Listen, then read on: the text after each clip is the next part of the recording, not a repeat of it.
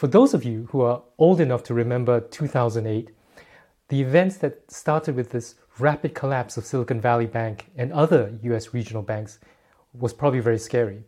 The market turmoil soon engulfed Credit Suisse, but things seem to have calmed down. Or have they? Our guest, Simon Taylor, should know. He teaches finance here at CJBS.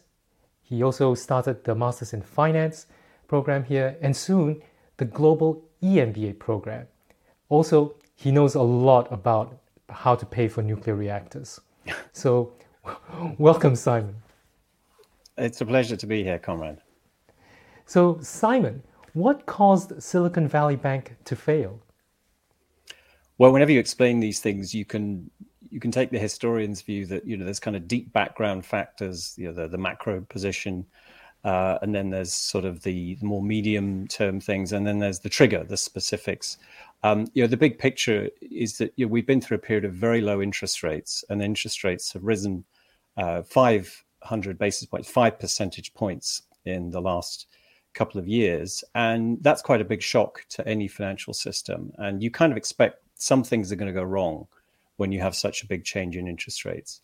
But in the case of Silicon Valley Bank, there were a couple of things about it that were unusual. It had highly concentrated deposit base. Its deposits are all, broadly speaking, Silicon Valley companies and individuals. And they had a big inflow of deposits, partly because a lot of these venture capitalists didn't have anything to do with the money temporarily. And it put a lot of that money into government bonds. And, that isn't a bad idea in principle. But the problem is that those government bonds lost value when interest rates rose. And, this didn't happen overnight. It happened over a period of time. But it did lead to a known and identified risk in the balance sheet. And what triggered the actual outflow of funds, the run, the traditional run on the bank, was that it was actually the company trying to raise capital in realizing they did need extra funding. And the way they did it, in effect, drew attention to the fact that they had a problem. And really, over the space of the next day or so, deposits left the bank at such speed, much faster than any other previous bank run, that the bank basically became unviable. So there's a chain of causation, but at the root of all this, I think you have to say that the bank was badly managed from a risk management point of view. It was also not well regulated. I mean, we know that from the Federal Reserve's own analysis. It was a little unlucky, but other banks were also unlucky, but they survived. It was amazing just how quickly those deposits were withdrawn, because they lost something like 25% of their deposits in one day. And there was forecast to lose another 60% the next day if it had not been closed. A lot has been said about how it was really all the role of social media, WhatsApp groups that really accelerated this process. Is this something that banks and regulators now have to worry about, this role of social media and technology? Yes, in the sense that everything happens faster than it used to, but we shouldn't get this out of perspective. There was a big bank collapse in the 1980s, Continental Illinois, and even in those days, there were electronic transfers of funds, albeit at the wholesale level. It wasn't something the general public had access to. And during that bank run, although, I remember reading that the bank hall itself was quiet. There weren't people taking cash out in the traditional way, but behind the scenes, people were processing electronic requests for cash. So everything is faster. And in that sense, there's less time to resolve the situation. The key thing is not to put yourself in a position where you're in a run. Once it starts, your options become really very, very bad. You mentioned the role that lax regulation played. And in the wake of Silicon Valley Bank's collapse, people were pointing towards how during the Trump administration, the regulations were relaxed so that a mid-sized bank like SVB didn't have to set aside capital for unrealized losses. How did that relaxation contribute to that collapse?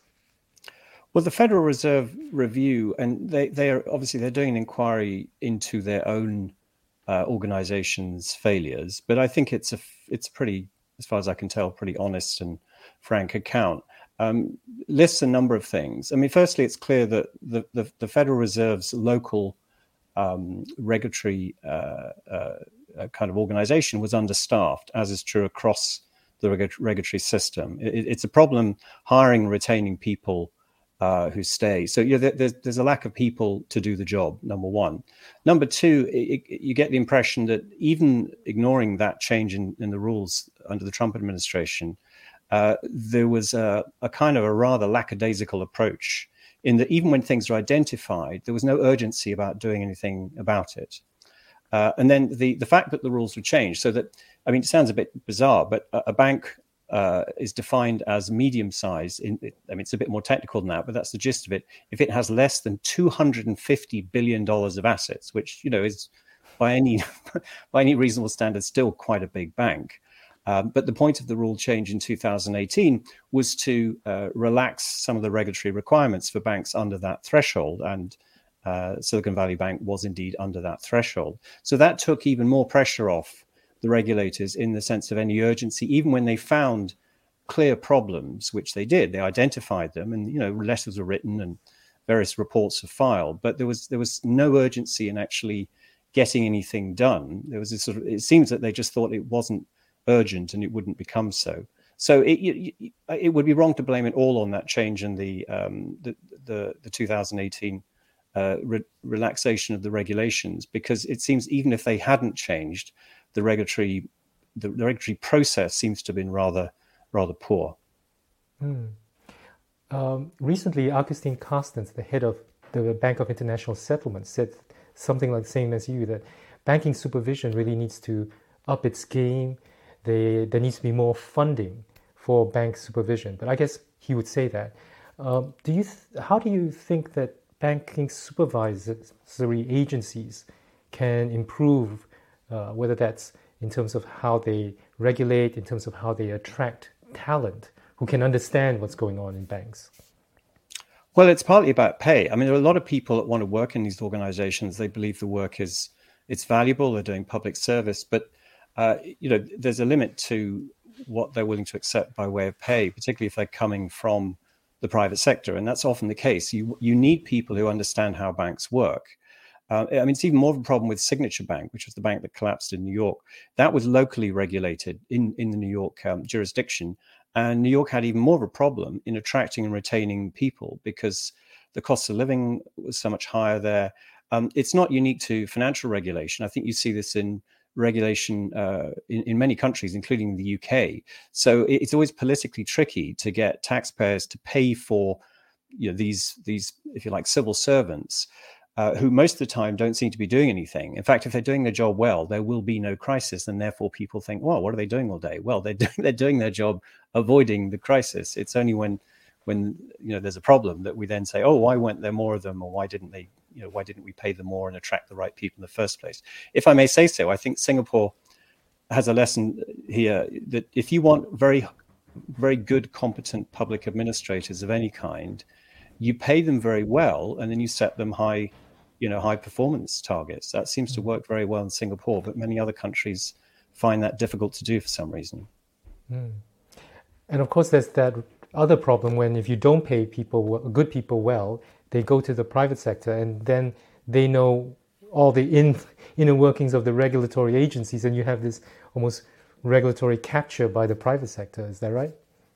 Well, it's a risk. Again, not unique to finance, but it clearly helps if you're a bank and you're trying to figure out how to work with the letter of regulation, but also where are the areas of potential vulnerability, or what can we get away with. I'm sure they would never admit to actually thinking that way, but having people who understand how the regulatory agency thinks, what their priorities are. In the US especially, these are sometimes quite political organizations. What is the head of the agency, what's their career path? Are they looking for a big scalp, as it were? There's all this sort of stuff that is useful to know from an insider. I think the pure technical side is relatively, in a sense, you can hire plenty of people that know what the rules are, and the rules are phenomenally complex. That's a problem in itself. But I can quite see how people who've worked hard in a regulatory agency, think, well, I need to earn a bit more money and go and work for one of the banks that they've been regulating. And I don't think there are very stringent rules about that. There are in other areas of government, usually at the senior level, the so-called revolving door. There are attempts to limit the ability of someone to move directly from being, head of the agency into an organization that they actually were previously regulating, because obviously there's a conflict of interest if they do that. But at the lower levels, I don't think there are any restrictions, and it's just seen as a natural career path that after a while, that you move into one of the banks or the other companies that you're regulating, and boost your salary towards retirement. So, if people have any questions for Simon, please put them in the chat or comments. I wanted just to highlight this comment from Vicky, who's watched several episodes already. I think Vicky knows you, Simon, from maybe a class quite Hi, some Vicky. time ago. Nice to see you. Well, nice to hear from you again. Hope things are good in Taipei. Yeah. So, Simon, Silicon Valley Bank had all these problems. Within 2 days, it gets closed. So, how did the agencies stop the collapse of Silicon Valley Bank from having wider ramifications?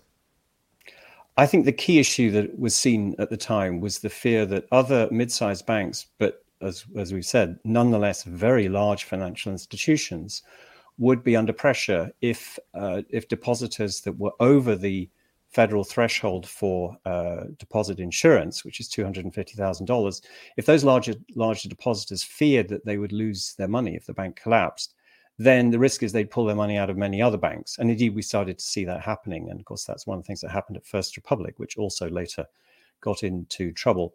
And that's a very understandable concern. And that might have been enough to tip quite a few banks into distress or even collapse.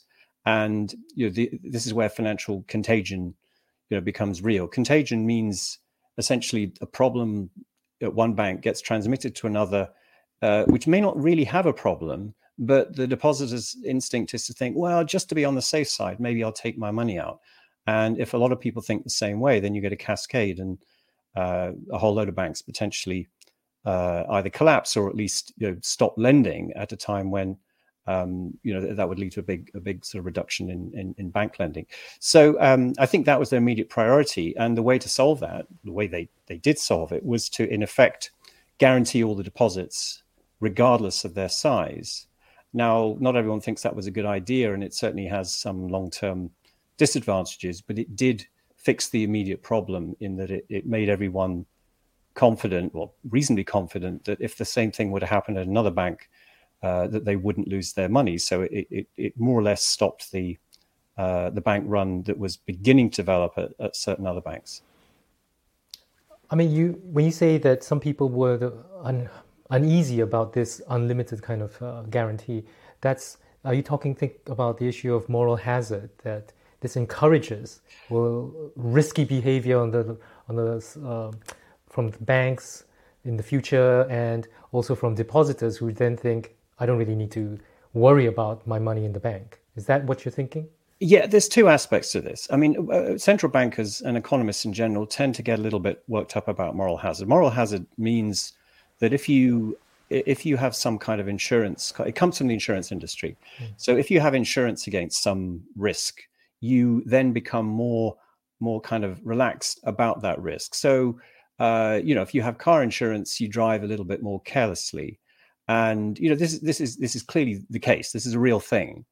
And the insurance industry has ways to deal with it. So in the case of car insurance, you have what in the UK we call the US you call a deductible. I think most countries have some version of this, and the idea is to impose some cost that you don't just drive carelessly, because you still pay some cost in the event you have an accident, and that way you kind of balance out the incentive. That's a way of dealing with moral hazard. So the argument is, if you have no cost, or the expectation in advance is that there will be no cost, then decision makers have no incentive to take risk into account. Now, in the case of depositors in a bank, the average depositor is not going to go around checking banks' creditworthiness. They have neither the interest nor the means to do that. So I think this argument's a little bit overblown, in the sense that if we were seriously relying on depositors to kind of do the work of checking which banks are sound or not, then we'd be back in the 19th century when we just had an awful lot of bank failures. That system didn't work very well. But there is another aspect of this, which is in a sense slightly more ethical, or gets at the wider question of, when the federal government in particular uses its power to protect people. And this argument's been made quite forcefully by two very, very orthodox economists at the University of Chicago. And they basically talk about riskless capitalism. It's a kind of the American version of crony capitalism. The idea is if you're a wealthy individual and you have all this money in Silicon Valley Bank, then you get protected from your own folly. And is this really where the federal government should be using its resources? I mean, it's the Federal Reserve, but in effect, it's part of the government. And it sort of creates this or contributes to this sense that rich people kind of always figure out a way to survive these problems, whereas ordinary people don't necessarily. I mean, we saw this on a really major scale with the financial crisis. So I have a lot of sympathy for that point of view, but equally, in the middle of a crisis, you don't have a lot of time to sit around and think about the optimal response. You have to fix the problem and then to some extent mop up later. But I agree that if, for example, the depositors had to forego even 5 or 10% of their deposits, in other words, they got maybe 90% of their money back, that would have been a significant cost to some of them. And we were talking both individuals and companies. And some people would have got fired, some company treasurers would have got fired, and that might have that would have been the salutary, should we say, for risk management, because clearly to put tens, in some cases, I think hundreds of millions of dollars on deposit in one bank is not good risk management from a company point of view. And yet they got away with it. So, I think that there's some reason to believe that wasn't the best long-term solution. There is a question by Romit on LinkedIn. He's got actually two questions, but the second question about how does a retail investor safeguard their assets? And I thought this would be a good time to show this thing that came up on Twitter right after Silicon Valley Bank collapsed. So for basketball fans, this is Giannis Antetokounmpo. He's a two-time MVP winner. And it turns out he has money in 50 different bank accounts, each one $250,000. Simon, is this the kind of risk management that we retail investors have to do? Well, I mean, most of we retail investors don't have the no doubt very onerous problem of allocating so much money. But in a way, Giannis was doing the right thing. He was following the rules. It must be incredibly tiresome to have 50 different bank accounts, but he was looking at the rules, and he was in principle right to do this. Whereas, in the event, the people that didn't take the action he did were nonetheless, were bailed out. You could argue that there are other places to put your money. You don't have to keep it in bank accounts. There are other, wholesale money instruments, which, I mean, basically when you have that much money, you are more like a wholesale investor than a retail investor. So he did have other options. Which I'm sure if he'd consulted a good financial advisor, they could have found other ways. For example, he could have put his money into money market funds or even directly into government securities, which actually would have given him both zero credit risk, because the federal government, for all of its problems, remains very creditworthy. And it also would have given him probably slightly higher rate of interest, actually. But anyway, he may have had other reasons for wanting to keep his money in bank accounts. Yeah, the second half of that story is that the club owner basically did exactly what you did and advised him to go find a financial advisor. But we had a couple of questions on LinkedIn which are quite general and I think we need to look into this. You mentioned a bit about this. So Romit asked, how much of a global risk does the increase in interest rates in Japan pose to the global financial system? And Tiffany asked, what about the confluence of factors, the deregulation, inflationary pressure, and global recession risk? Are all these things happening that are building up pressure in the financial system, as you say, and Silicon Valley Bank is just happened to be the first one to get hit? Well, I mean, the common theme here is that the global macroeconomic situation is quite strained and quite difficult. And it's fundamentally a mixture of the end, either temporarily or perhaps permanently, of a long period of low inflation, and therefore the end of a period of very low interest rates. Now, there's some specific aspects of this in Japan that go beyond that. But just taking the Japan question first, I mean, Japan's role in the world economy, world financial system anyway, is that Japan is the world's biggest net creditor. In other words, Japan has invested a lot of its money in the rest of the world. Now, to the extent that higher interest rates in Japan trigger a flow of some of those funds back to Japan, which is reasonable to assume, then that does potentially put pressure on the asset prices where that money is currently invested, which would certainly include US government bonds. Whether it's on a big enough scale to have a big impact, that's much less clear. But there is definitely a question there. And it's the first time this has happened in, well, decades, really. You know, Japan has built this huge international creditor position. And if that were to change abruptly, that could be quite destabilizing for some international markets. That doesn't seem likely, but nothing seems likely until it happens.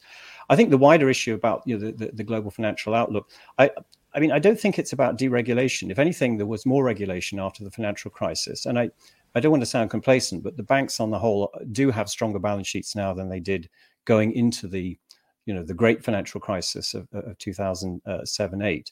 It doesn't mean that they're safe, but they're safer.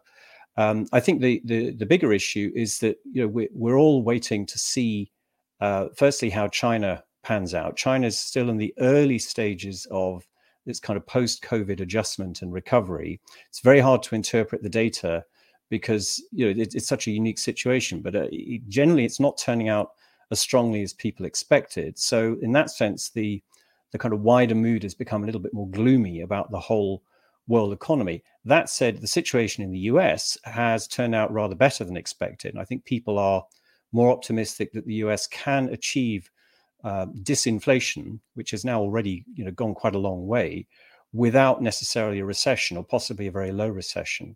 And the Eurozone is somewhere in the middle. So I think a world recession is by no means certain. In fact, I'd say probably it's not going to happen. But we're in an unusually kind of hard to read situation right now, and a lot of it really comes down to how, if the Fed is successful in managing to get inflation down without causing a recession in the US economy. And that I think that's looking possible, but it's too soon to declare victory. We have a question from one of our MBA alums, Brian, who's talking about China. What's happening in China in terms of its housing, the real estate crisis, which is spread throughout quite large parts of the economy, and these trade tensions with the US, how will that affect the world? And I guess it's more about the financial system rather than the whole world, I think. Well, I think the real estate problem in China, it's not really a crisis. I mean, a crisis is sort of something that comes to a point of resolution, breaks. Like that's the original meaning of the word. It's a bit more slow motion in China, and that's largely because the government has been managing it to some extent. It neither wants to have a true crisis, but at the same time, it doesn't want to take the pressure off trying to get real estate back into some reasonable relation with the rest of the economy, which is a very difficult thing to pull off. But if anyone can do it, it's China, because the government has so much control over the financial system. There's a kind of separate aspect of this, which is at the local government level, which may be a bit more difficult. Many local governments, which have also taken on a lot of debt linked to real estate, are facing really quite severe problems. And I don't know. I wouldn't rule out the central government allowing one city or province to go bust, exactly as happened in the US with Detroit, pour encourager les autres, to say, to encourage the others, because there is a sense in which the federal government, it's not the central government, should we say, in Beijing, I think has been quite exasperated with the behavior of some of the local governments. But the wider problem of real estate in the US economy is in no sense resolved, and I think that's going to be a drag on the economy for some years to come. The trade war, in a sense, is the conventional trade war. If we just think about the tariffs that started with Trump and have continued through the Biden administration, In a sense, they're now just a fixed part of the system. They've done harm to both economies, but it's unlikely they're going to change one way or the other. The new kind of weapons or attacks, and I think that kind of language is appropriate from the US, such as restrictions on technology and in particular on semiconductors, I think go beyond what you would regard as a trade war. They are quite deliberate attempts to hold back aspects of the Chinese economy. The argument is made for it's for national security reasons, but there will be a wider economic impact. And in that sense, that reinforces a belief in China that they are under some kind of siege from the United States. And in that sense, I think the wider geopolitical tension between the two countries is a profound concern. I mean, it really is very worrying, and the implications of that will take years to play out, but they will almost certainly include less investment into China, more Western companies producing at least some of their manufacturing outside China, the so-called China Plus One strategy. This isn't going to happen overnight, but over the next 10 years, that could have quite a significant effect on the Chinese economy and on the wider kind of globalized economy. And the real risk is that the two countries get into something more than just a talking conflict. They get into a real conflict, and in which case, I think the situation is very bad indeed. We have to hope it doesn't. So, that's the worst case scenario, and I think the key hope is that doesn't happen. Yes, I don't even want to think about that worst case scenario, so to speak. But a lot of the questions have been about these big macro factors. There's been years of quantitative easing. Interest rates are going up. Inflation is also going up. So where do you see the next pressure point in the financial system? Where is it a particular region? Is it particular kinds of financial institutions that are going to get hurt next? Well, debt levels around the world are higher than they've ever been. I mean, that's the starting point. So unfortunately, they're high in a lot of different places, and that poses different threats in different ways. The threat from high debt in low income countries is more a threat to those countries themselves, in the sense that they're the ones that will pay the price, and we know that's happened before. And debt problems lead to having to divert spending from useful things in the economy to debt service. If you actually default on the debt, which a number of countries have, and there may be more to come, the situation is that much worse. But those countries are not big enough, to put it crudely, or economically big enough to pose a kind of systemic threat. I think the two big debt problems are the US and China. We've just talked about China. The bigger problem in the future is the US. It's been known for years that the US is on a long-term path of unsustainable federal debt. We know that because the Congressional Budget Office, which is a non-partisan organization that reports to Congress, not to the president, produces long-term forecasts every year, and they always go up. And now they're going up even more quickly, because with higher interest rates, the debt service burden gets bigger. And the risk is that you get to the point which previously many lower income countries have, where you're having to borrow just to pay the interest. This is the road to ruin. Now, the US is not there yet. It's just that currently, I think it's difficult to see the US dealing with this, because politically, it seems that you have one party which is absolutely resolutely opposed to raising taxes, and you have another party which is basically resolutely opposed to cutting spending, putting it crudely. And therefore, there's no deal to be done. So exactly when this turns into a problem is very hard to tell. When do the markets start thinking, what, if I take out a 10-year bond from the US, am I really sure in year 10 that they're still going to pay the money back? Yes, they will pay the money back in dollars because they can print dollars, but will the dollars be worth the same in today's money? That's the real concern. I don't think this is imminent, but you're starting to see people who are not the traditional, debt worry people, very kind of mainstream sensible economists, I would say, beginning to start worrying about this, because once you get close enough to the cliff edge, it becomes really hard to fix things without very, very difficult decisions like much higher taxes or big cuts in spending, which become politically even more difficult. So I think that's a problem that will happen sooner or later, unless something changes. And currently, it's difficult to see that happening. We had a question that came before the show from one of our MPhil in finance alums, Alexander, who asked, what could be the next primary contributor to the next financial crisis? And he thinks it's AI. Do you agree with that? It's a very interesting thought. I mean, I think firstly, every financial crisis historically has tended to have some common root. It's usually about somebody borrowing too much. It's usually about debt. It's typically the banks, but it can also be governments, it can be the private sector to some extent.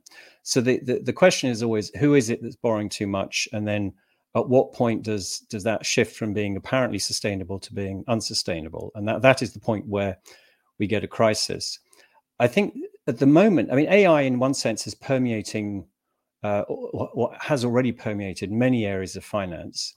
So it could be, it's a bit like saying, will the internet be a big part of it? It's becoming a general purpose technology. So in that rather trivial sense, I'm sure this is true. Whether AI will create or some, as it were, specific aspect of the crisis, I really don't know. I mean, I'm broadly optimistic about the LLM side of AI, because I think there's just growing evidence that this can really be a tremendous tool in areas like learning and teaching, for example. And I think generally in creating interesting content and analysis, including medical diagnosis. There's all sorts of things that it seems to have the potential to help with. I think earlier work on the role of AI in things like asset management has actually been a little bit disappointing. To the best of my knowledge, the research that's been done so far, has not shown any really transformational benefits. For example, in stock picking, it's been at the slightly more mundane level of communicating with clients and giving better client service, which is great.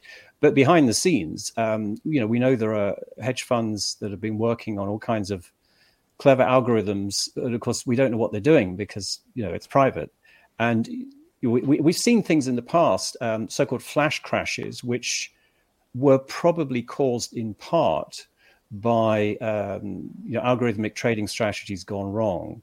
And the possibility of AI contributing to something like that on a more serious scale, I think that's got to be a risk. And the trouble is, it's very hard to police because, with the best will in the world, I don't know how the regulators could even know what was going on. So I think it's a reasonable concern, Alexander, that you have.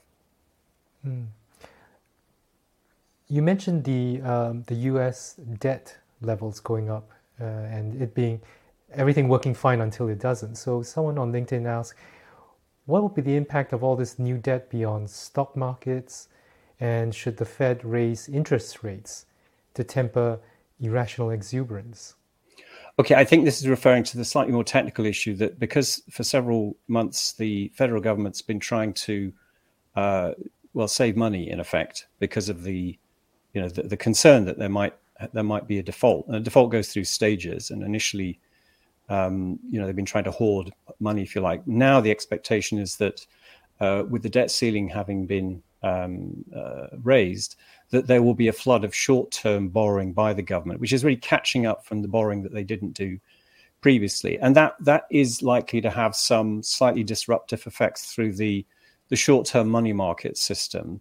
I think it's a relatively known and predictable issue, and to that extent, it can probably be managed quite well. The point is to try and neutralize any interest rate effects from that. The Fed wants to choose the right interest rate, which in its judgment is consistent with its monetary policy goals.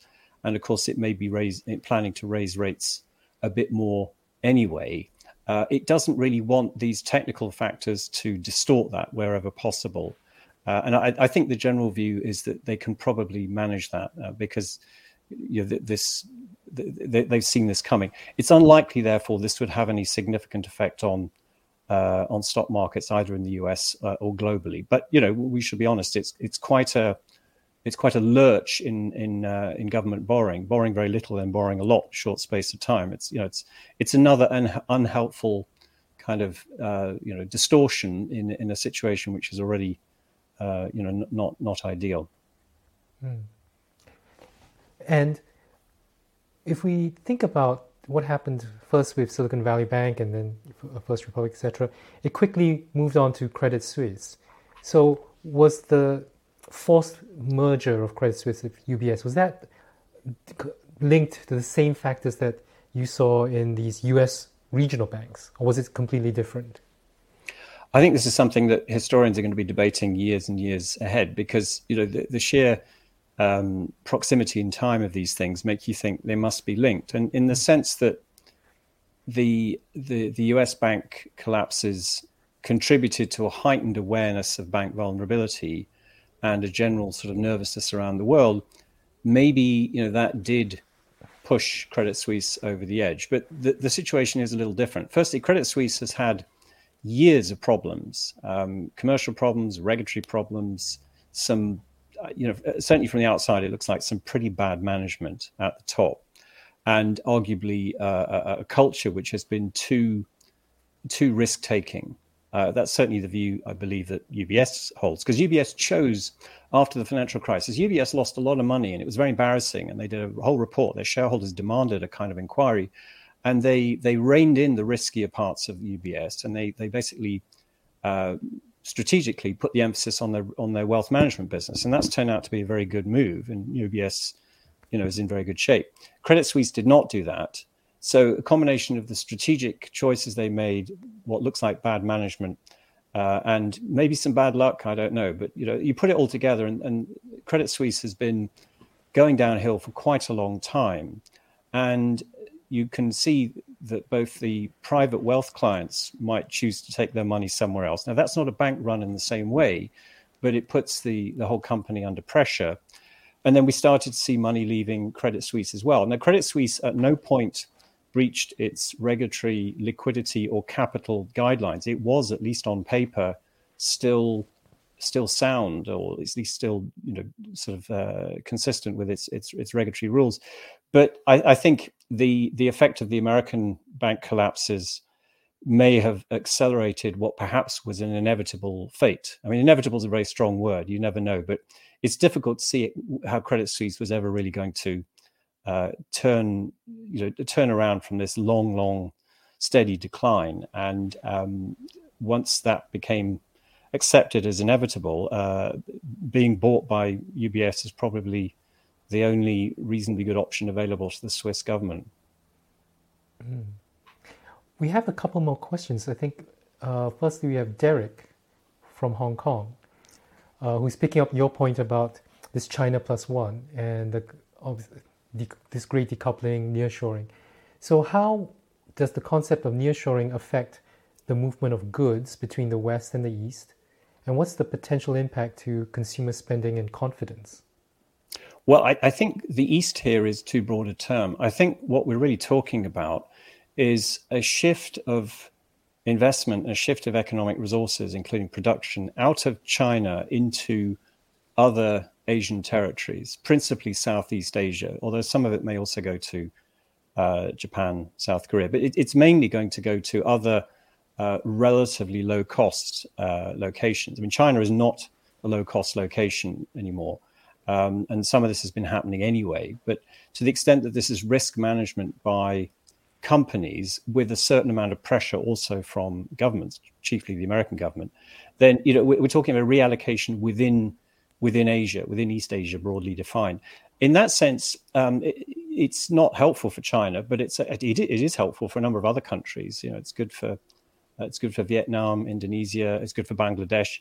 So in that sense, this isn't a shift back to the US. I think at the moment it's difficult to see any significant relocation of activities, manufacturing, back to the United States. I mean, there may be some examples. And of course, the US is trying to build its own new capacity in areas like semiconductor manufacturing. But the problem is that it's way more expensive. I mean, 50% more expensive at least. So on pure economic grounds alone, it's difficult to see that would be a big shift of production back to the US. But the goal here, I think, from a company's point of view, is that they are under pressure to show that they have some degree of risk management if there were to be another shutdown in China, or for any other reason that might make Chinese production temporarily unavailable. The idea that this can be done on a scale where you replace China as the main place for large-scale manufacturing, I think that's very difficult to see happening in anything less than 10 to 20 years. China is just so much bigger than anywhere else in manufacturing. But these things take time. So I think over the next 10 years, you could see quite a lot of companies adding capacity. And some of it's beginning to show up in India as well. There's a great opportunity for India here, of course, which I think the government wants to grab. But it's at least at the moment, it's happening quite slowly. And in that sense, it's not too much of a shock, I think, to the world economy. But it's potentially unhelpful for China's longer term growth, which is already, I think, facing quite a few challenges. And then we have a question from an MST alum, Vivek. I'm sure our colleagues in the accounting profession get this all the time. So Vivek asks, do you think the accounting or auditing profession needs to change to avoid another financial crisis? Well, I mean, because the problem is nearly all of the bigger companies tend to be audited by the Big Four. So the problem, or a problem, is a high level of concentration in auditing by the Big Four, and big companies of every kind, not just financial institutions, don't want to be audited by anyone else for fear that that's sending a signal that there's a quality issue. This is something that the UK government's been wrestling with, because there have been a number of quite high-profile failures of companies in the UK where the auditors were indeed members of the Big Four, one or two in particular, but I won't name them. And there's been a lot of argument about how to fix this, how to introduce more competition, how to somehow raise the status of the second tier auditors that are technically probably completely competent, but they are a lot smaller. And I think it's a really tricky question. I'm not sure anyone's really come up with a credible answer yet. I mean, clearly you want to improve the performance of the Big Four. I think there have been too many, scandals, let's be honest, too many scandals to basically say that, they've just been a bit unlucky. They do seem to have some systematic weaknesses in their process, but quite how you fix that is unclear. We've seen an attempt to break up, one of the Big Four into separate audit and consulting, and we've seen it opposed by the organization's own employees. So it's a really tricky one, and unfortunately, auditors matter. We all rely on their information, and they're a very important part of the system. If you can't rely on the audit, then we're all basically going around with dark glasses on and can't see what's ahead of us. Well, Simon, I'm going to have the last question, and I know you're a faculty member here. You've marked countless assignments, so I want to ask you, can you give a grade to the Fed and the Swiss authorities' response to this banking crisis? What grade will they get? Are we using US scale or the Cambridge scale? Oh, as you know, US scale, everyone gets an A, at least at the Ivy League anyway. No, I mean, on the Cambridge scale is sort of a little bit harsher. 70 is a good grade, very good grade. I would say I would give them kind of low 60s in the case of the Fed. I don't think they haven't done a bad job, but I think the process of regulation has not been as good as it should be. And I think the idea of just in effect open-ended protection of all deposits is the wrong way to go. And we may yet see them come up with a new approach, but the question is, will it be credible? Because everyone will assume in the next crisis that all deposits will be guaranteed. I think that's not ideal. So I give them kind of low 60s, like middling 2-1 maybe sort of grade. In the case of Switzerland, I think, given where they got to, I don't think they had any alternative. The question is, what could the Swiss government or the regulators, the Swiss National Bank, have done earlier to prevent Credit Suisse in this long downward spiral? I think we sometimes overestimate what regulators can do. So again, I think I'd give them a kind of a similar, mediocre, not bad grade. But I don't want to leave people with the impression that I think regulators can save the world. I mean, they are there as a backstop. What we really need is good, competent decision-making in the banks in the first place. that's you could argue it's business schools that have more of a role to play there. We're the ones that hopefully can contribute to better quality management. At least it would be nice to think so. So there you have it. The US and the Swiss are not going to be going up and getting their distinctions at the end of the year from Simon. Well, thank you so much, Simon, for sharing your thoughts. Thank you to everyone who's been watching, as well as with their questions. The balance sheet will be back next week, and it's a double header. So first, we have on Thursday, a different time than usual, the 15th of June, we've got one of our alums, Sam Cole, who has started a VR company and was actually featured by Meta in some of their launches before. He'll join us to talk about the VR AR landscape as Apple's new Vision Pro headset. Is that really the future, or is that going to be a very expensive flop? And on Friday, in our regular time, 12:45 UK, we'll have one of Simon's colleagues, Bang Nguyen, who'll be talking about digital currencies. Is this a solution really looking for a problem? So till then, thank you very much, Simon. Thank you to everyone, and we'll see you next week.